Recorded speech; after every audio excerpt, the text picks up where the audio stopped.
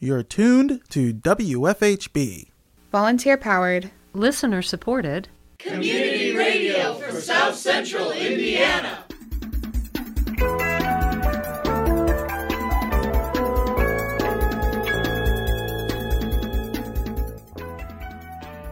Good afternoon. Reporting remotely for WFHB, this is Benedict Jones. And I'm Todd Wicks. This is the WFB local news for Monday, December 7th, 2021. Later in the program, WFHB Assistant News Director Noelle Herhusky Schneider interviews Bloomington Mayor John Hamilton in our bi-weekly segment, A Few Minutes with the Mayor. More coming up in the bottom half of our program. Also coming up in the next half hour, the new IU Health Bloomington Hospital officially opened over the weekend. More in the top half of our show. But first, your daily headlines.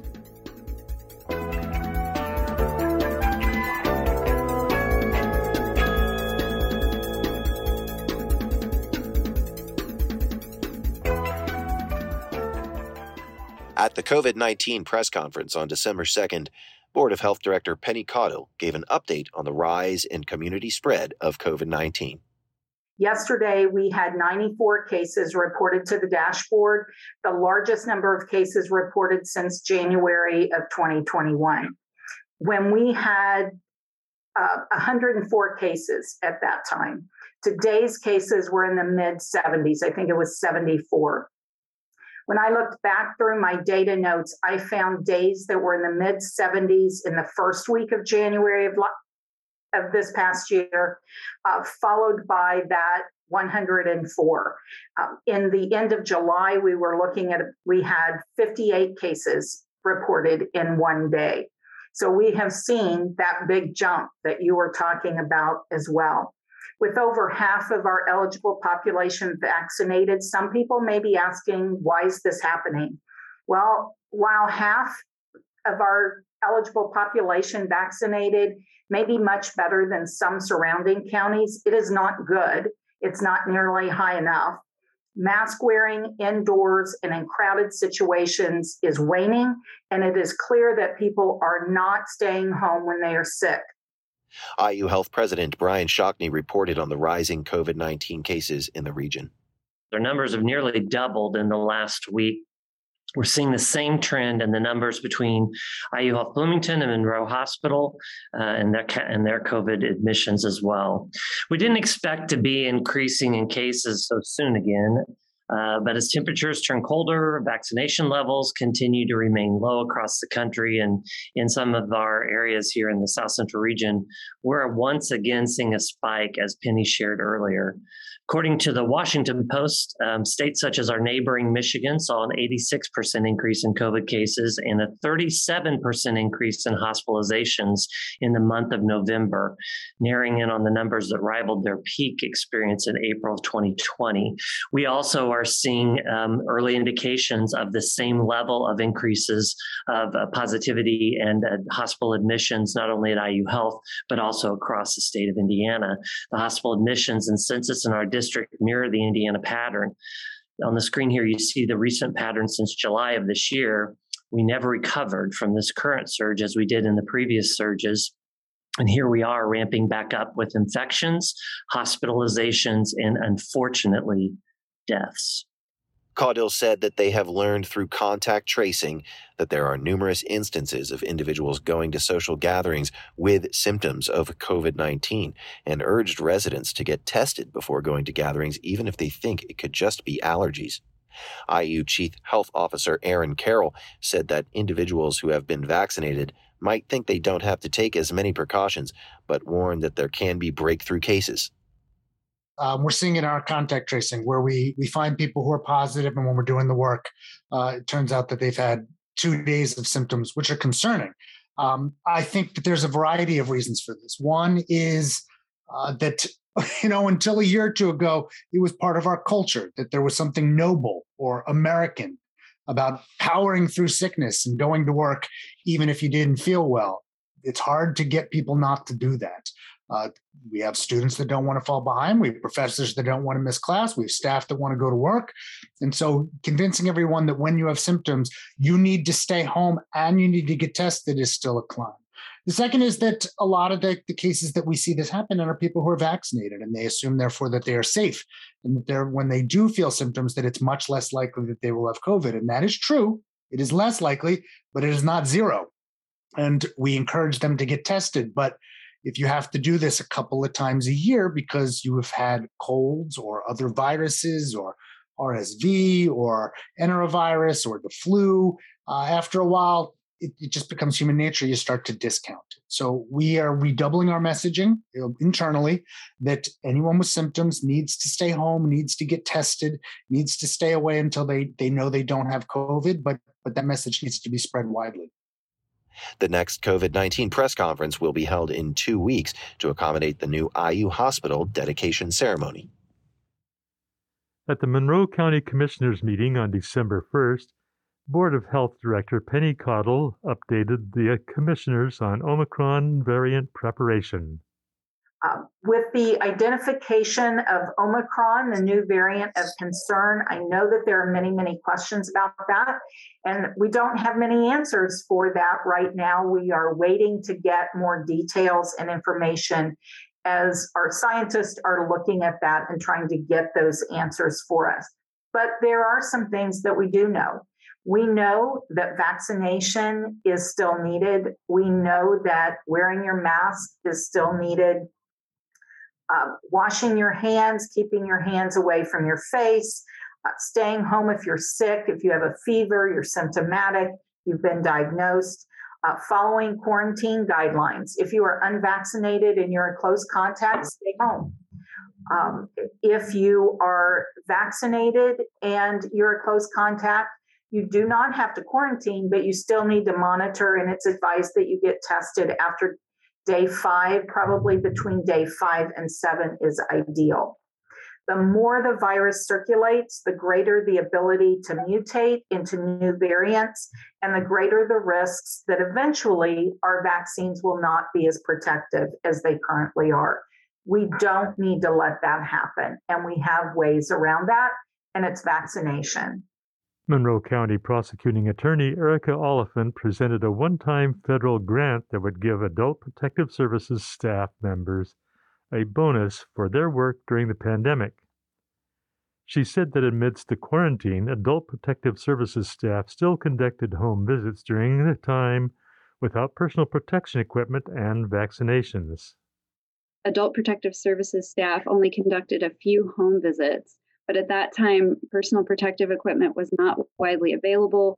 There were many unknowns about COVID-19. There was no vaccine available.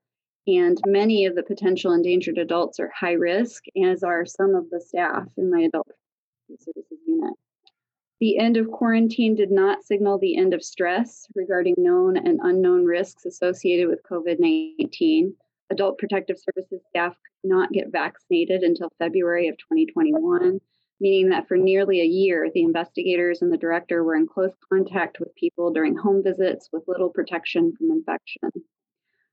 Adult Protective Services staff had to make phone calls and complete paperwork associated with services and benefits for our endangered adults and those under investigation that they would not normally be responsible for because some of our partner agencies were not operating at the same capacity or with the same procedures as they normally do. The increased risk of the jobs combined with the increased tasks and responsibilities, all of which are direct results of COVID-19 pandemic, have caused low morale and feelings of burnout among our small staff. Commissioner Penny Gittens said that she was appreciative that the staff continued to work under the stressful conditions. No, I'm just really thankful that the staff continued to take care of such a vulnerable population. I feel like they deserve this. The county commissioners voted unanimously to approve the federal grant. The next county commissioners meeting will be held on December 8th. On Sunday night, IU Health said that the first baby was born at the new hospital. 5 babies have since been delivered. IU Health Bloomington Hospital officially moved on Sunday from the location on 2nd Street to the new location at 2651 East Discovery Parkway. Brian Shockney, IU Health South Regional Central President, said in a press release, quote, "We are so proud of how our team handled this massive undertaking. In a little over 12 hours, we opened a hospital and moved 123 patients while continuing to provide care at both facilities." Shockney says, quote, "It was a successful day for IU Health, and we are looking forward to our ability to care for patients in new and innovative ways in partnership with the Indiana University Health Sciences Program," end quote. The city of Bloomington purchased the 2nd Street Hospital site. IU Health will be responsible for its demolition. On December 1st, the Monroe County Board of Zoning Appeals considered a zoning appeal for a truck stop on Victor Pike Road in Perry Township. The zoning violation is based on the fact that the business did not have the board's approval to have a truck stop. However, petitioner Mark Carmen said that when the business was bought by P&G Associates, the truck stop was a part of the gas station's intended design. P&G Associates bought this property at 5100 South Victor Pike in 2005. The use is ongoing at that time, which they've continued since, was diesel and gasoline fuel sales, a convenience mart, and overnight truck vehicle equipment parking. The overnight truck parking primarily was long-haul truck drivers who were taking break, rest, sleep opportunities, so they parked there. That use had been in place through the time that this property had been developed, starting in with Alan Terry, the original developer of this property, who acquired it with his wife Beverly in 1988. And sometime within the next year or two, I think the exact date of starting the business is not clear, but it happened within a year, 2 years at the most. They developed what Alan called a truck stop business. I will tell you, I hesitate using that term, but that's the term that he used. That's the term that's in a statement by Mrs. Terry that's as part of the appeal packet. But I hesitate to use that term only because the zoning ordinance now has a truck stop, truck plaza, or travel plaza definition that is much more extensive on what it is compared to the truck stop that Alan Terry envisioned that has been in place since then.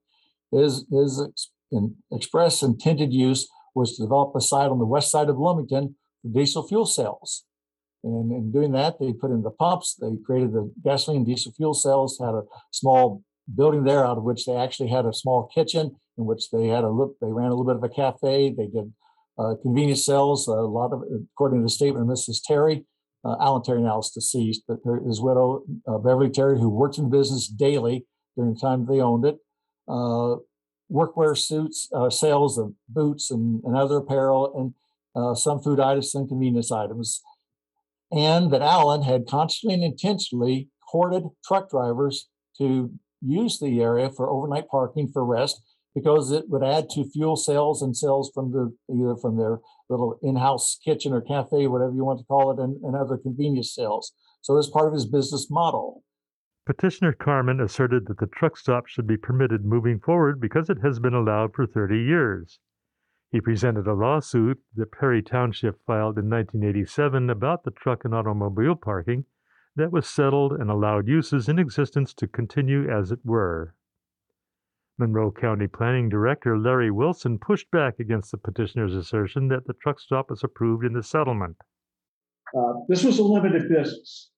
Mr. Waterford, who owned the property prior to the Terrys, came into and had the property rezoned from agricultural. He asked for general business. The commissioners zoned it limited business. These are the uses that on the screen that are permitted by limited business. As you can see, there's not a convenience store. There's not a truck stop. However, there is gasoline service station, and there is parking area, public or employee. And if you go down to the definitions for these uses, this is very important. The ordinance says here, Ordinance 8619, which was the 86 ordinance, it was in effect until 1980 or 1997. It says, except as provided, no building or premises shall be used for any purpose other than permitted in the zoning district in which the building or business is located. No land or lot area shall be used or diminished so that the yards or open spaces are smaller than prescribed. Only uses permitted in the limited business district could have been established legally on the site. He said that the site is permitted to be a fueling station for semi-trucks. However, it does not permit overnight parking. Board member Skip Daly asked why this is the first time in the 30 years it has been addressed. Wilson said that the planning department is complaint-based and doesn't have the capacity to uncover and enforce all misuse cases. Wilson explained the methodology of how he researched the zoning violation. Here's what I do. I look at the aerial photographs that have a history of the project. I go through the zoning ordinance to see what zoning ordinance was in effect at the time the business began. I look through our records because the one concern I have is that I think if we'd approved a site plan, if they'd filed a site plan for this, if they had filed an improvement location permit application for their gasoline service station, and we approved it, and on that application it said overnight parking of trucks, I think at that point we might be stopped from challenging it. They did not, or at least there's no records. We have no records from that time period, other than the fact that this is what the ordinance says. And again, I don't have the power to change the terms of the ordinance. When it says automobile parking only, it means what it says. And when it says parking of trucks less than 1.5 tons, it means what it says. That is why we established a conditional use for truck stops, because we had no provision for overnight parking of trucks or for even short-term parking of trucks. If you look around the county, there's no gas station that has parking for trucks. This is the only one that has been allowing parking for trucks. And again, my determination does not preclude them from continuing sales of diesel fuel and gasoline to semi-trucks. It's the long-term overnight parking of semi-trucks, of utility service vehicles, of contractors' vehicles, of milk trucks, and so on. That's not allowed under the ordinance or the pre-existing business ordinance. During the public comment, Monroe County resident Tommy Blaze supported the petitioner and said that he does not mind the overnight truck parking. I grew up across the street. My wife's family previously owned the gas station. When they were operating the truck stop, they let trucks park there overnight, and they never really had any problems. For the 20 years I lived in the area, I never really had any problems with any noise from overnight parking. And I know Rosie and Pilo are the owners, the type of people to just want to make sure truckers have a safe place to get a rest and a good meal. And since the station has stopped overnight parking, I noticed a lot of truckers have resorted to parking on the sides of large interstates. And that's obviously not safe. I don't think it's fair that we as people really enjoy how fast we can get things now, but we don't give the truckers the decency of safe and reasonable parking. Resident Jeff Morris said that he has concerns about the gas station. My family and I live across the street from the gas station, and I spoke last month about some of my concerns. So I wanted to speak up again this month since my concerns remain unchanged. I wanted to mention a couple points from the lawsuit settlement that was shown earlier, as there are specific requirements outlined to protect the neighbors. A couple of examples are, and I'm paraphrasing, evergreens were supposed to be planted every 12 feet along the sides of the property adjacent to neighbors. Nearly all of these have been cut down in recent years. The entire parking lot was supposed to be paved within a couple of years of the settlement, and the parking lot has been expanded multiple times since then, and the parking areas are now primarily gravel. Also, it clearly states in the settlement that all requirements listed are passed on to succeeding owners. As was mentioned, this site is zoned pre-existing business, and under the pre-existing business designation set in the 90s, the intensity of the site may not increase. In looking at satellite images in the packet and looking over the requirements in the settlement, it's undeniable that the parking area and intensity has greatly increased since the 90s. In fact, just last week, I looked out my front door and noticed another couple of dump truck loads of fill had been dumped on the northern edge of the property. This is the exact same way the parking lot expansion on the eastern part of the property started back in 2019. A few dump truck loads of fill here and there, and eventually there's another parking lot expansion that's been completed. If this intensity increase had followed the proper channels, adjacent property owners would have had a chance to speak up. However, when it's completed slowly over time behind the scenes, it bypasses the process that was designed to be inclusive and transparent to everyone impacted. As I've said before, I support the permitted use of the gas station. However, the slow changes over time that don't meet the county standards should not be permitted. Approving truck parking at this site only rewards the behavior of this slow, under-the-radar approach to growth. This is not respectful to the neighborhood and is not respectful to any other Monroe County resident or business owner who abides by the rules. Thank you. The board voted 2-3 on the appeal, which means that the zoning use for overnight parking at the gas station on Victor Pike is not permitted.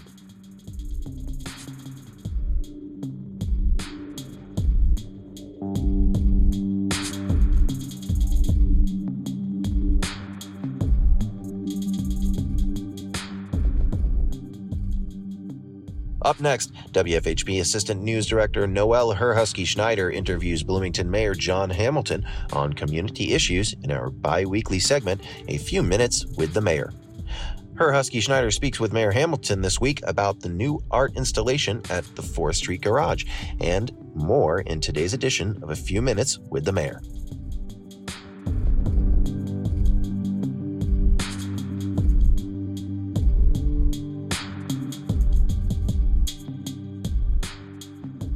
Here at WFHB, we have front row seats to the artwork installation at the 4th Street Garage.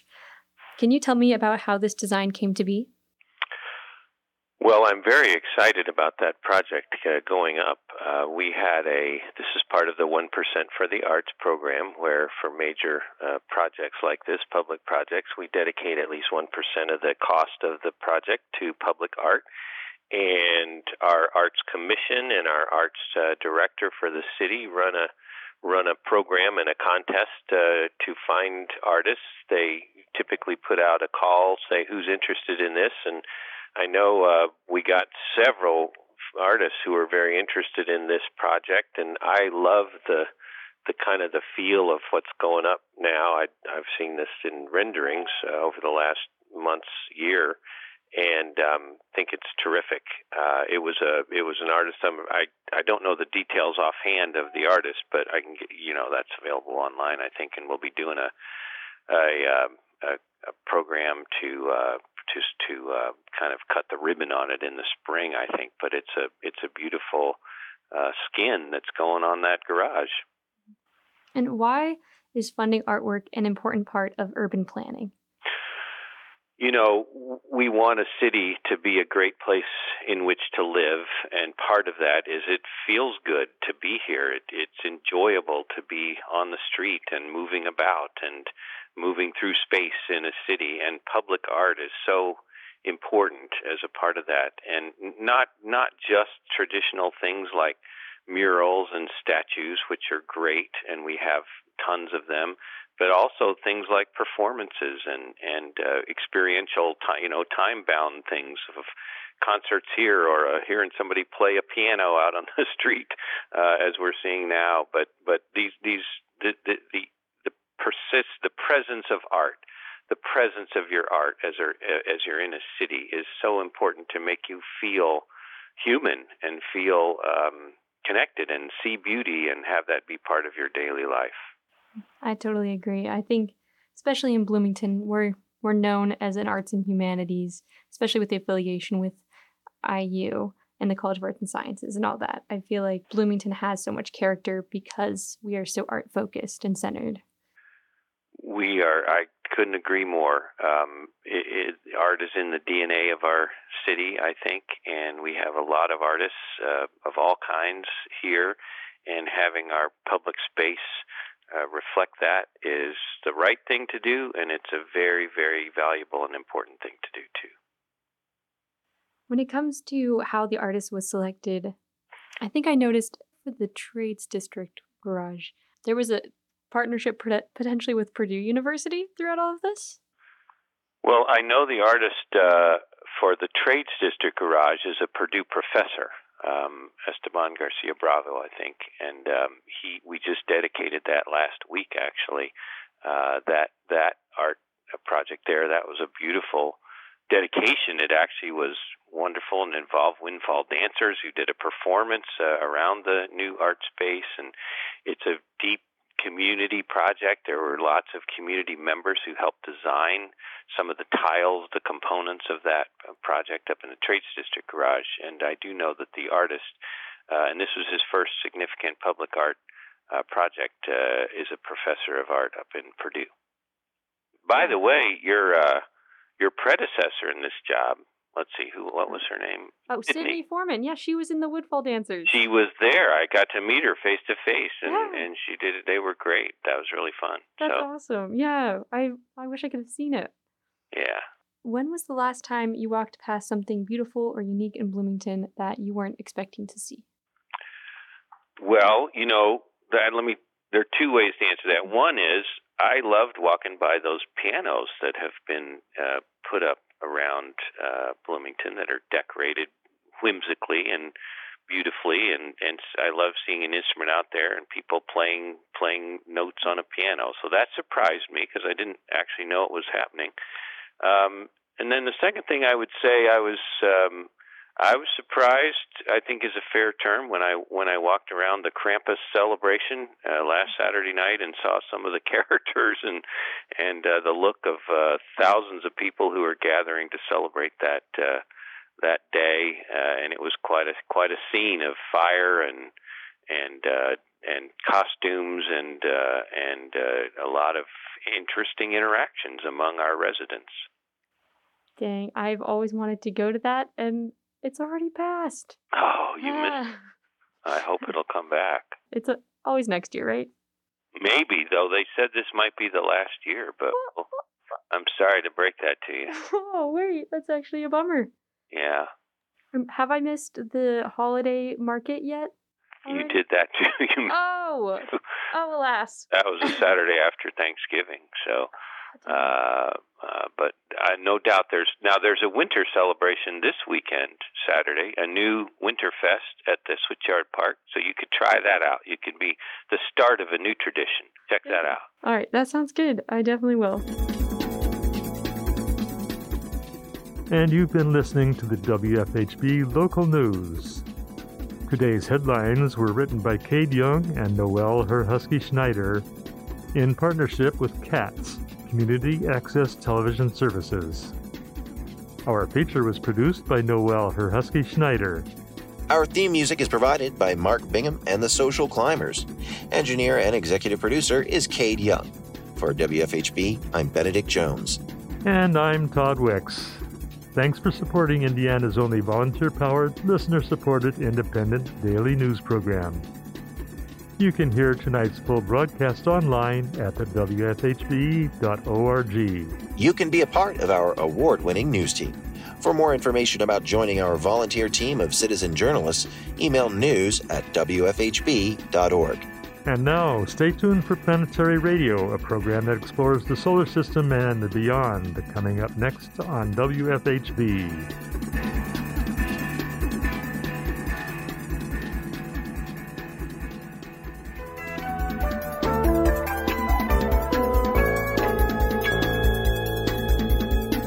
You've been listening to the WFHB Local News on WFHB Community Radio.